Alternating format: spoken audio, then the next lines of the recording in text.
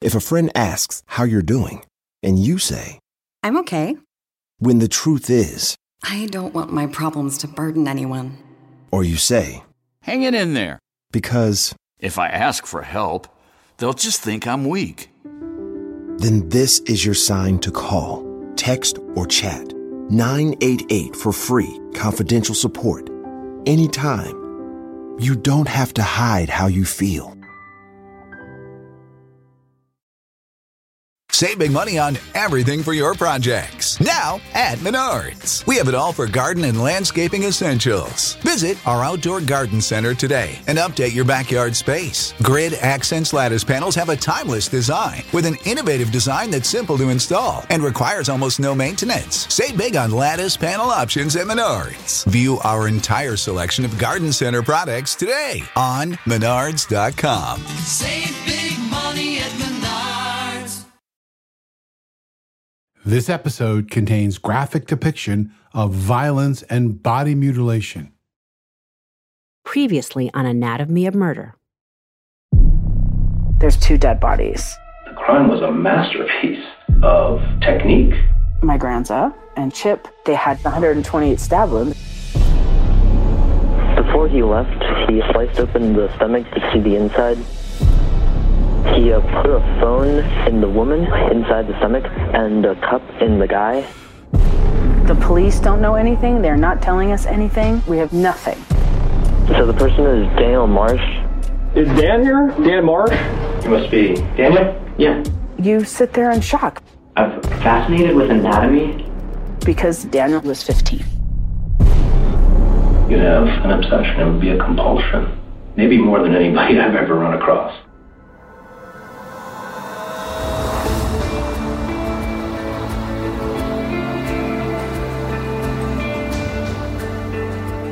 I'm Scott Weinberger, investigative journalist and former deputy sheriff. I'm Anna-Sigga Nicolazzi, former New York City homicide prosecutor and host of Investigation Discovery's True Conviction. And this is Anatomy of Murder.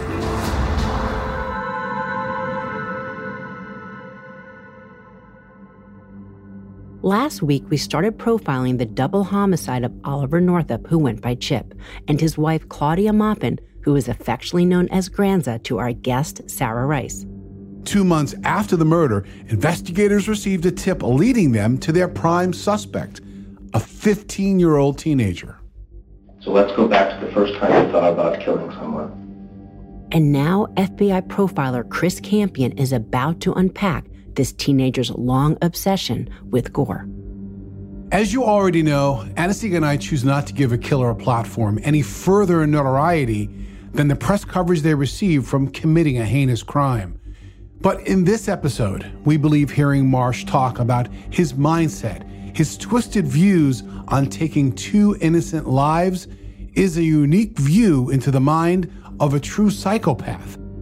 And so we discuss and use his statements hopefully as some type of insight, that perhaps by listening we can someday understand, or at least understand a bit more than we do today. And that really is our only hope for change, to try and figure out how to stop at least some of these crimes before they occur. When I was 10, I thought about and plotted about killing the woman that my mother left my father. You're about to hear firsthand from a 15-year-old how his violent thoughts could turn to action. Your kindergarten teacher? Yes. Because you were so angry at her? Yeah. Marsh began to tell the agent for the very first time he ever talked about killing someone. It was the woman his mom had left his dad over. I saw her as the reason that my family was ripped apart, and in a way she was a big part of that. Okay, so what were you going to do at age 10? What was your plan? I was going to slit her throat. Okay, how were you going to do that? I knew where she lived. So, Scott, I started to think about this. Is it so horrible that a 10-year-old would have these thoughts? So, yes, they are incredibly violent, but it's also a 10-year-old who's had his stability, his family completely ripped from him. This is not the other woman's fault, but you can understand why this 10-year-old would put all his feelings against her, the outside person. But it also speaks to this child just being unable to cope. And it doesn't necessarily mean they're going to jump to be this someday killer. Well, I mean, slit her throat, and he was only 10 years old. You know, it kind of goes back to a study from 2019 that was pretty shocking to me, to be honest. It showed that having murderous thoughts is actually normal. More than half of us imagine killing someone. Usually the targets are our boss or ex-partner, but these are just fantasies, not something that people react upon. But I was pretty shocked about that. I mean, that's a huge number, 50%. I don't know. I think people say a lot of things. So does that study say every time someone says, like, I wish my boss was dead, is that part of the study? So I think it's very hard on paper to know what type of data that study is taking into account, because do I think that 50% of people actually fantasize in this type of detail about the murders? No, I think maybe wishing someone was dead, but not by your hands, might be something that more people have had that fleeting thought. But so I don't know, it's certainly a large number, and it talks about something much deeper within our society, if true. So when's the next time that you remember thinking about killing someone? Daniel admits that the next time he had murderous thoughts was in the 7th grade. And who was that? It wasn't anyone in particular. It was just, I thought about everybody at that school gave me so much that I just thought about just showing up one day and see how many I could take out before they took me out. How far did you get in that one? Did you ever try to find a gun? Yeah, I tried, but I didn't really succeed. And again in the 8th grade. 8th grade, I still had the same desire. And again in the 9th grade. 9th grade is when it got more intense. Every time I look at someone, in my mind, I see flashes of images of me killing them in numerous ways, in numerous horrible ways, doing terrible things. I can't help it. It's just what comes into my head when I see them. I don't want it to. Anasige is not talking just about fantasy here. He's talking about compulsion. And it just comes to his head. And I can't help but think that his fantasies in his mind could be reality. But it also shows these thoughts are obviously part of his mind, that they are almost taking him over, and how desperately he must have needed help. And I don't know, I couldn't help but thinking, like, how many would-be killers have been thwarted by getting the mental help that they needed, you know, before they acted on those thoughts. Because as you said, like, these compulsions are something that were beyond him, that he couldn't control, and they were growing and growing and growing until they at least appeared to have taken him over. When was the first time you started thinking about killing these people down the street? That night, I couldn't take it anymore. I had to do it. I lost control of myself. I just went into the street and wandered around for a while, just which house I should go to, who would be a good victim. What time of night was it? I think it was like 2 in the morning. Well, I had been walking down the streets, scoping out apartment complexes and houses, trying to see, you know, who would be, which one can I do it to, who left their door unlocked, whose windows open. Everyone had done a good job of locking their doors and closing their windows until I got to their house. It totally makes sense that Marsh was familiar with Chip and Claudia's home now. His dad lived nearby, and at one point, he even visited the house. Think of this. He had been at their house before. I went in once when we first moved there. It was just kind of a welcome thing, you know? Okay. So how long ago would that have been? A year and a half, 2 years ago. They showed us around. I went in the kitchen, in the living room, showed me their bedroom. But this time, when Marsh walked into their home, he was dressed in black from head to toe. He was wearing a ski mask, and when he entered their home, it wasn't through the door, but through a window. I got a hole in the screen. Not even a hole, just a flap that I could get in and out with. Climbed in through the back. Went to their bedroom. I opened the door. And I just kind of stood over their bed watching them sleep for a few minutes.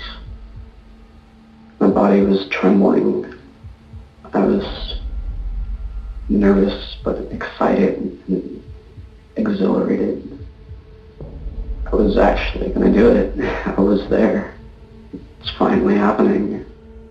Nervous, excited, exhilarating.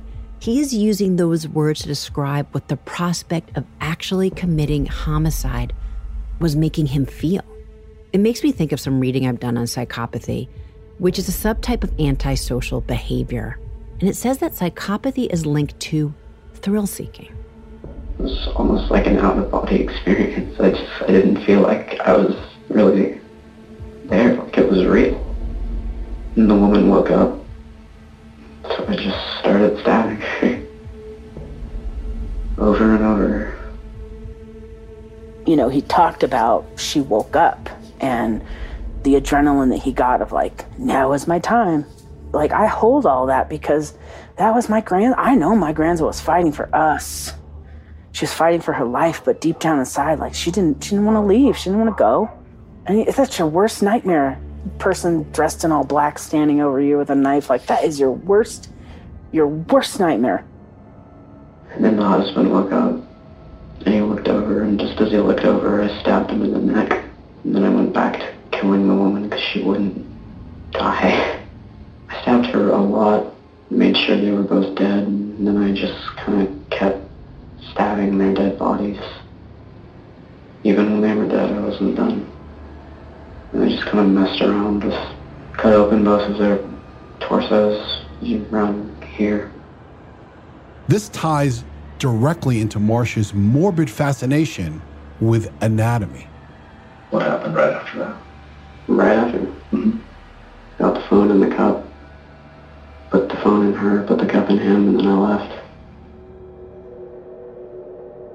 Just to listen to how matter-of-factly he speaks about murdering and mutilating Claudia and Chip, it goes to another sign of psychopathy, which is the impaired capacity for empathy and remorse. And when we talked about what would the significance be of these items, what did it mean? Well, Marsh made it very clear. It meant nothing. Honestly, I just wanted to with the people who had to, investigate it. Yeah, that would be us. Yeah. Throw them off, make it look a little... Make it look just, what the hell? He was just doing it to throw investigators off any trail. It worked. I figured. And in your head goes like, oh crap, like how many times did I call Granza? How many times did I call her? And I still to this day can't take her phone number out of my phone because there's one day I just want to call her. But I'm not going to. I never will because the idea of where her cell phone was. It's haunting. It's haunting. How did it feel, Dan? It felt great. It was pure happiness and adrenaline and dopamine, just all of it rushing over me. You know, and I have heard a couple killers talk like this before about this feeling of just utter euphoria, just in the moment that they do that actual kill. And it is one of the most chilling aspects to me of this type of a killer. It's the most exhilarating, enjoyable feeling I've ever felt. Throughout the interview, Marsh confided in Chris about different people he had desires to kill. Kind of debating whether to ask this next question, Dan. All right. But then Chris digs into how deep those murderous thoughts truly go. You mentioned that pretty much everybody you meet, you have thoughts about killing them and how you would kill them. Yeah. So, how would you kill me? There's a lot of ways. Choking you to death with your tie, beating your face into the mirror until it broke and using the glass to cut your arteries, gouging your eyes out and just smashing your face into the wall. Nothing personal. It's something that just happens.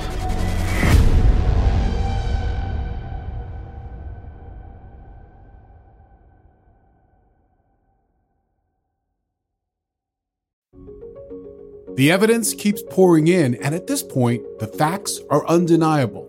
It's an open and shut case. Monopoly Go is the most fun you can have in a mobile game.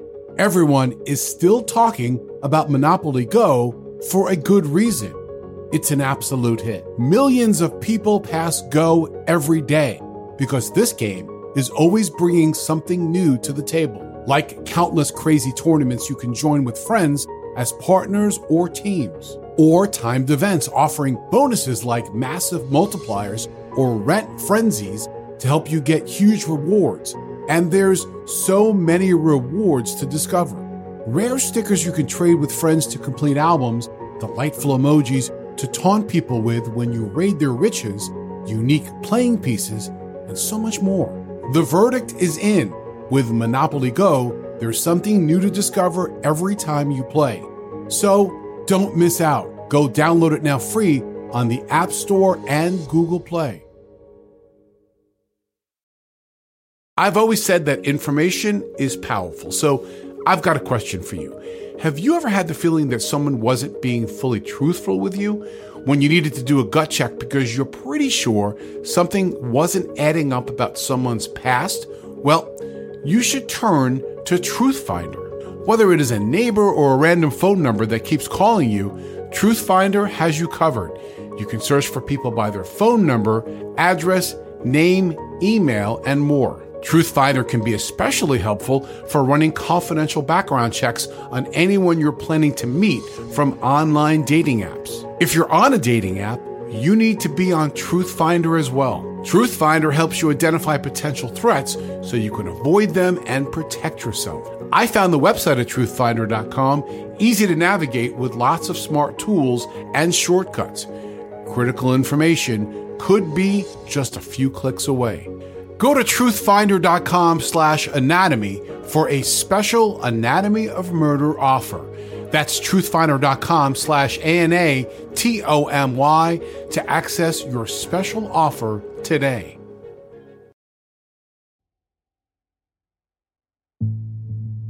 And you know, Scott, you have to think for a moment, if we step back, that chance and luck really played its hand in this investigation. Because what if that anonymous call had never come in to 911, right? Because would they ever have then sat down with Daniel Marsh and found out about who he was and then gotten this admission?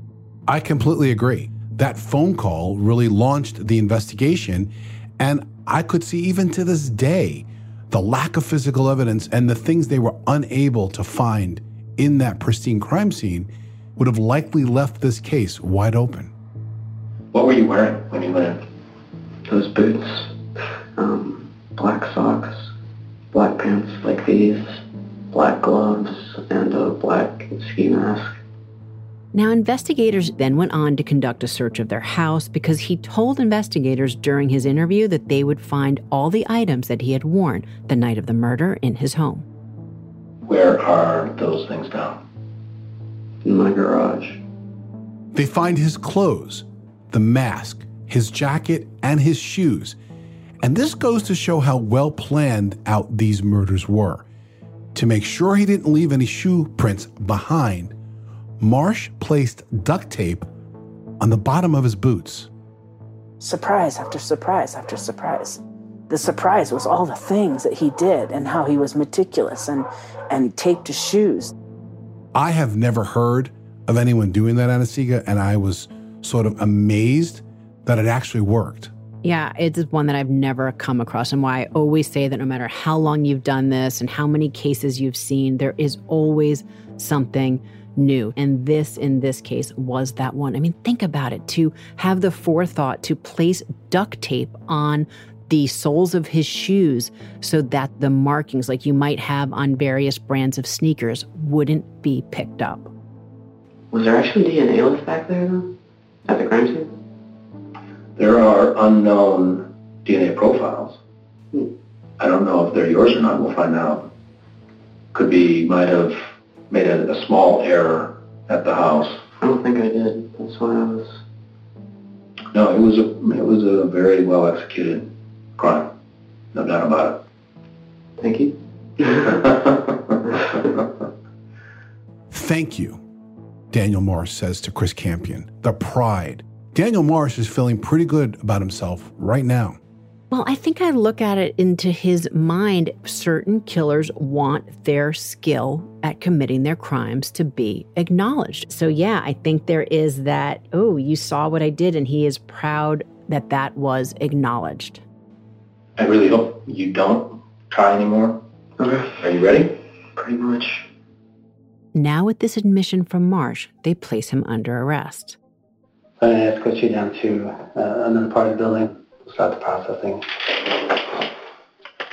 When they first arrested him, we were sitting in this room at the DA's office, and they were up there talking to us about, we've got this guy. He confessed. We're 99.9% sure, and they're saying it with a smile on their face. And we're all looking at him like, why are you smiling? We're suffering. Like, we need to know, is this guy going to be put in jail for the rest of his life? Can you give us anything? And no, they can't, because they can't give us anything. There's a lot of positive things for prosecutors walking this case into court. Not just a powerful confession, although that would still need to be admitted into evidence, but physical evidence recovered from his home, statements he made to a friend. But the other hurdle is his age. Would he be tried as an adult? He was 15, just turned 16 when he was arrested.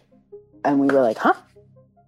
Now, depending on where you live in this country, it depends whether you are tried in adult court or juvenile court at different ages. It used to be 16. It's recently changed to 18, at least in New York. But there are certain categories of crimes, murder being one of them, that you can be taken into an adult court at 13, 14, 15 years old.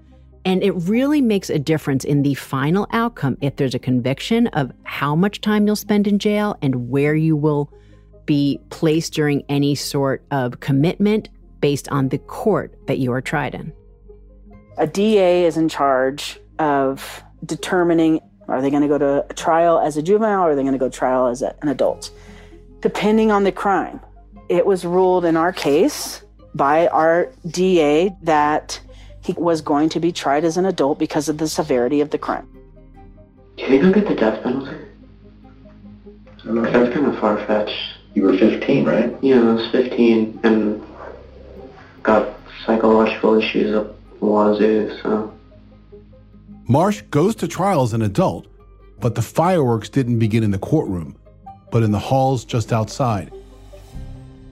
We're standing in the hallway in this very, very tiny courthouse, and we're standing in the hallway with his dad, his sister's entourage of friends that are also his friends. And now Marsh's family is standing in the same hall, which again, that's expected that they may be there to be there for his trial. But they're not just there. And they're heckling us. They're mocking us. They're making fun of us.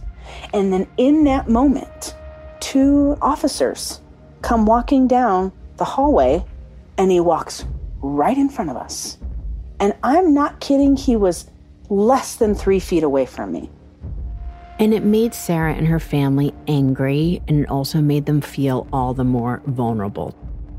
It took everything in me to not lunge.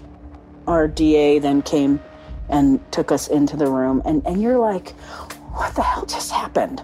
This is the side of the story that doesn't get told. The situation at times so tense and emotional, Sarah and her family feared for their safety. And my mom actually hired a bodyguard to sit with her the entire 5 weeks. He was a 8-time black belt, but he was also like a gentle giant, just kind of held the space for my mom. Marsh originally pleaded not guilty, but then changes his defense to not guilty by reason of insanity. So how is the defense going to attempt to prove this, right? It's because, yes, of course there is something wrong with him if he is, in fact, the one that committed these crimes. Well, they're going to prove it based on the experts, by psychiatric reports, by looking at his history in the past. For the first 4 weeks, as they had to prove that he was sane, they had to prove that he had meticulously planned everything. But at the end of the day, what the law says is that many people suffer from various mental disorders, mental disabilities, that they commit crimes but still need to be held accountable. The test is whether you know right from wrong when you're committing the crime. Like, they were showing pictures of, like, the perfectly placed glasses in the kitchen and the jewelry box that didn't have anything missing. Just the amount of, like, precision, the cleanliness. There were no shoe prints. Like, weeks and weeks of just, like, showing all the details. Remember, going into trial, the families of Chip and Claudia were spared much of the details of the investigation and, of course, that incredibly gruesome crime scene. But now that they're sitting in the courtroom, the entire case will play out. And then the prosecution plays Marsh's taped interview. I stabbed her a lot, made sure they were both dead. At that moment, I watched my mom stand to her feet. And she closed her eyes and she held her hands to her side and she just stared at him with her eyes closed. And you saw all the bailiffs in the room. There were a lot, kind of get concerned. And then I just kind of kept stabbing their dead bodies. And for the next 45 minutes, my mom stood and listened as he talked about what he did. It's like bombs of information. I got a hole in the screen. Are just going off. Cut open both of their torsos. One even when they after the other, after the other. Most exhilarating, enjoyable feeling I've ever felt. You could see my mom, just like the veins coming out of her neck because she's just like sobbing and looking up to the sky and gripping her hands so tightly that they were white. And at one point, I turned around and I saw Granza in the courtroom. And that's just my own, like, soulfully feeling she was present. And my mom was honoring her because Granza fought for her life because she didn't want to leave. She didn't want to leave her kids. She didn't want to leave her grandkids. On September 26, 2014, after a 5-week trial, the jury reached their verdict. Guilty on both counts of first-degree murder with special circumstances. They found that Marsh was, in fact, sane when he committed these crimes. And with sentencing, he was given 25 years to life for each count of murder, plus 2 years for the special enhancement. While this was the end of the trial, it is not the last Sarah will hear from Daniel Marsh. So 3 months later, I get another call. And I was like, what?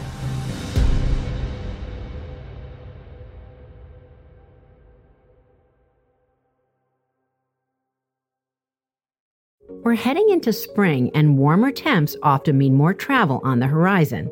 If you're going somewhere where the language is not your own, how great to learn some before you go.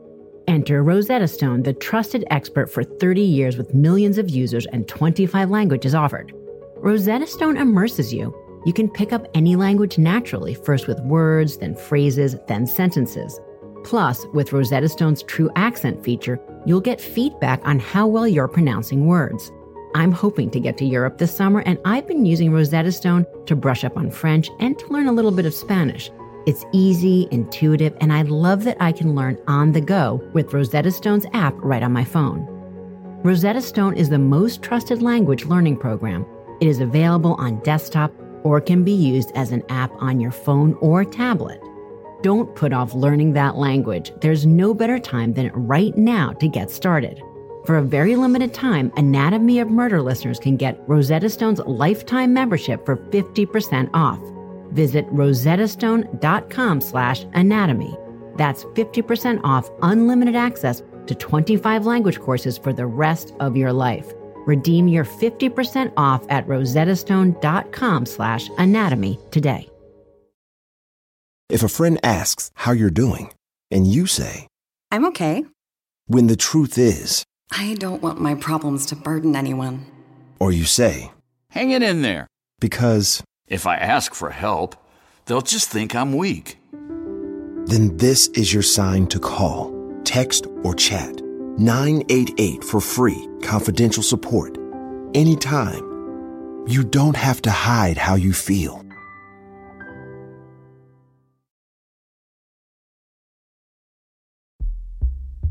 Daniel Marsh is a part of this rehabilitation training or something in prison. And there's a TEDx talk that he did. This was one of those things, Scott, that I just put my head down, that this convicted killer, by all accounts, very guilty of all these crimes, that he was given this platform to speak and to put out what he wanted to say publicly. It's on YouTube. It's 14 minutes of him telling the world that he did bad things to people and that he's serving time for that, but that he's a rehabilitated man. You know, it's one of those things that I would just never even take the time to view it for a second, to not give him that audience. Yeah, I just gave it 20 seconds, Anna-Sigga, to be honest. The only quote that I heard him talk about, he says, quote, "There are no such things in the world as evil people, just damaged people. Embrace our humanity." And that was more than enough for me. And I hear that, but I do believe that someone that commits crimes like this is likely damaged. But I will not give them that as the excuse for taking that which has damaged them and then brutalizing other people. You know, I'm fuming. I've never heard my mom scream as loud as she did, cry, because not only did he speak on camera, but he spoke in front of 200 people who gave him a standing ovation at the end that don't know what he did, because everybody needs a second chance. It doesn't matter the crime. He's rehabilitated.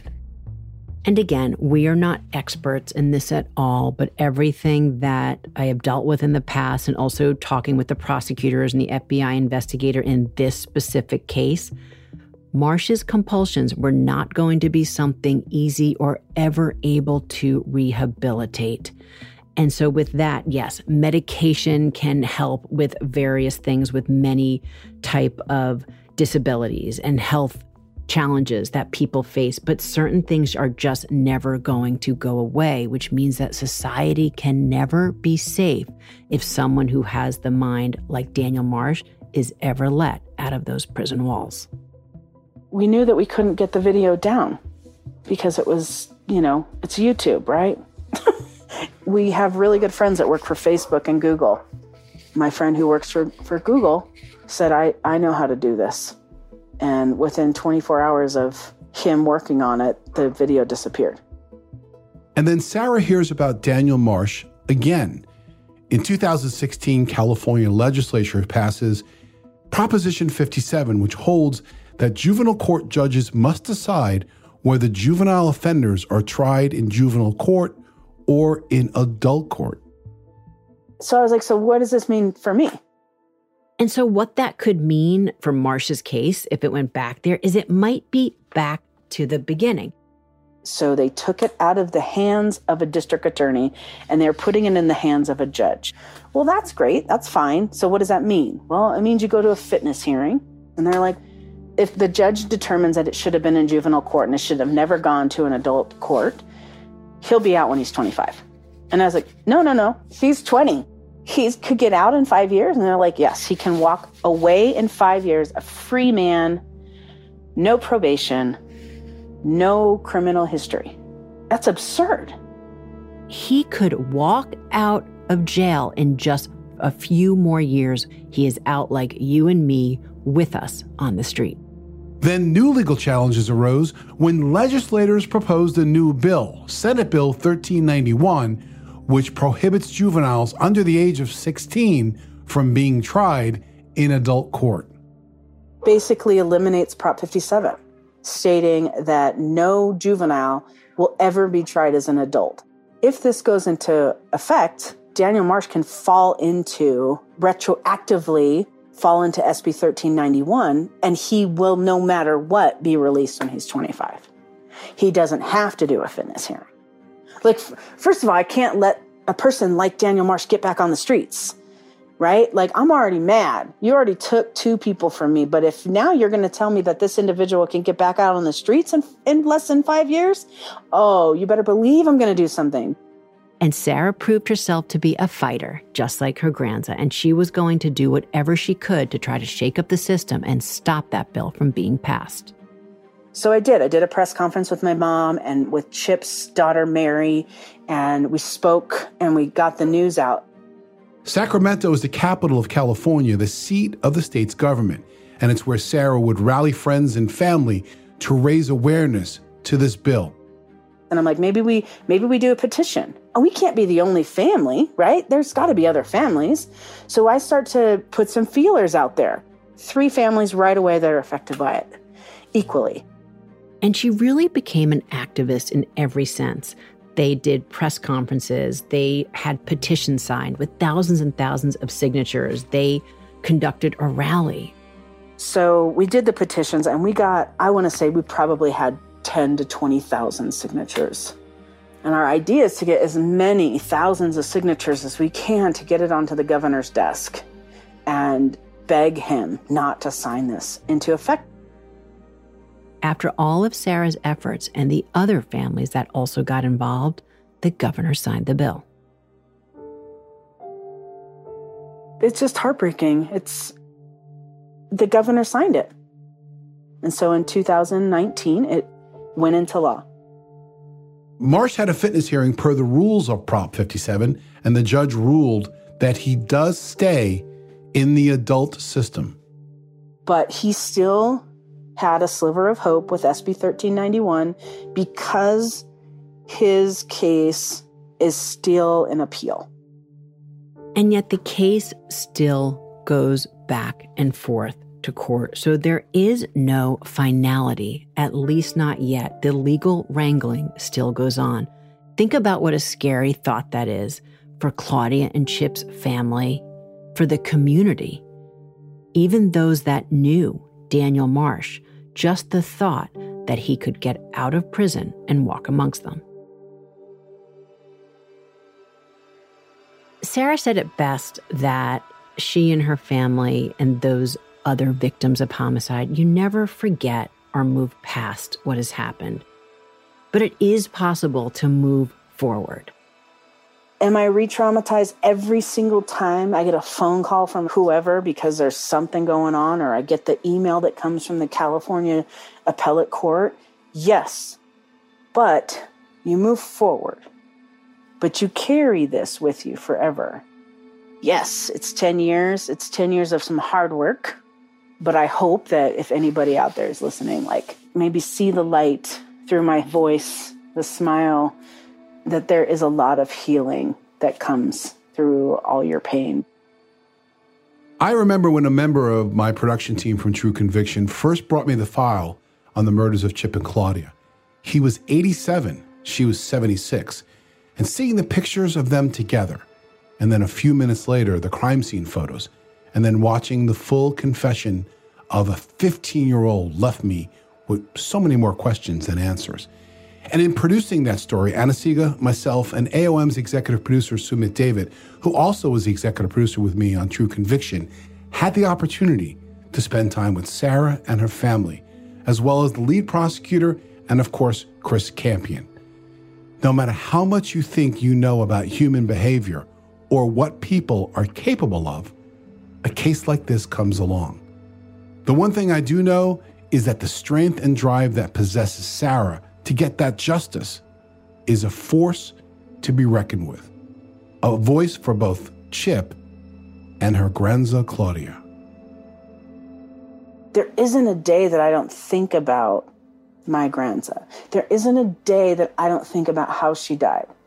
But there also is never a day that I don't think about how wonderful and kind and gracious and incredible she was. She was the most selfless woman. And if I can do what she did in this world for others, then that's my responsibility.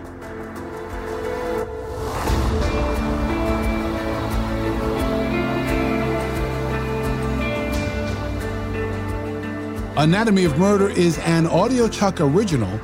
Produced and created by Weinberger Media and Frasetti Media. Ashley Flowers and Sumit David are executive producers.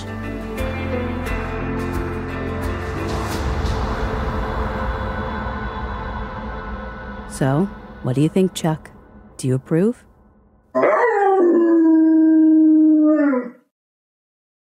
If a friend asks how you're doing, and you say, I'm okay. when the truth is, I don't want my problems to burden anyone.